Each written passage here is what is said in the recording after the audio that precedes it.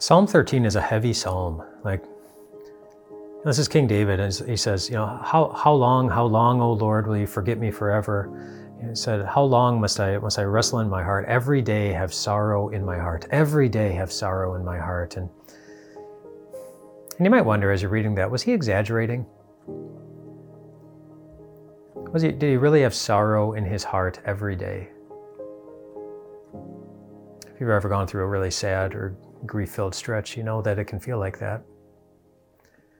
It's hard to remember the last time you felt full of joy, the last time you felt confident, optimistic. Every day. I wonder if there's one person who really did feel that way, though, sorrow in their heart every day. I wonder if Jesus did.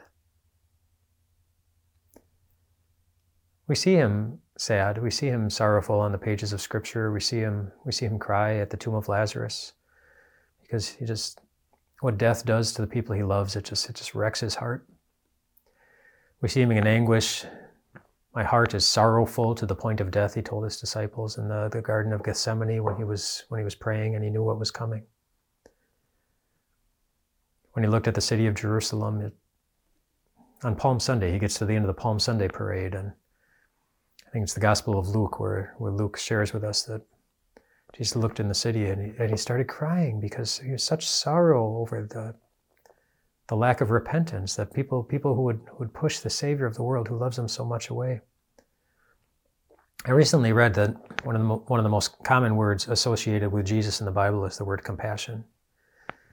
That Jesus had compassion, and when you have compassion, your heart goes out to someone. In some way, your heart hurts for somebody, but time after time, Jesus has compassion and compassion and compassion. His heart hurts. He's going through something sorrowful. Was it every day? I can easily imagine that it was, but not for him. His heart hurts for us.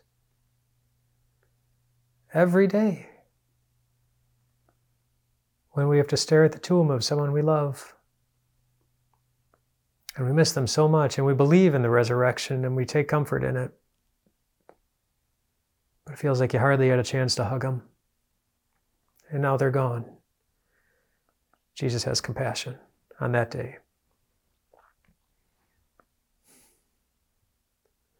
Times when life is hard, when he knows it's going to get the best of us, like he knew it was going to get the best of his disciples on Maundy, Thursday. They were going to turn away, they were going to run away, they were going to be weak in their faith.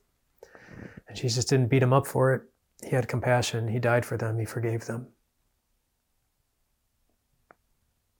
When he sees unbelief in the world, when he sees the impact that unbelief has on the lives of his church, his heart goes out to us. He has compassion. Every day I have sorrow in my heart. I think Jesus could have said that. And it was such a powerful motivator for him. Like what he sees in our lives, the things that cause him to have compassion, it moves him to action. And the most difficult kind of action. Heavy-hearted, sorrowful, loving action that led him to a cross.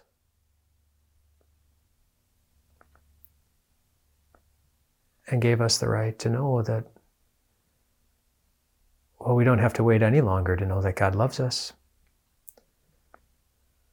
We don't have to wait any longer to know that God forgives us. You don't have to wait one moment longer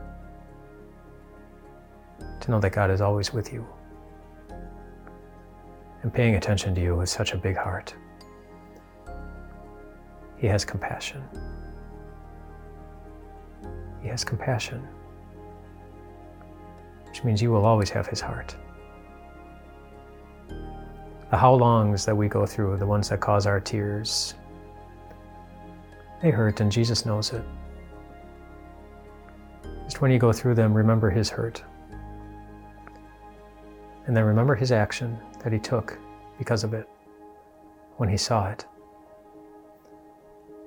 He loved you. He loved you. And he always will. Rest well tonight, my friends.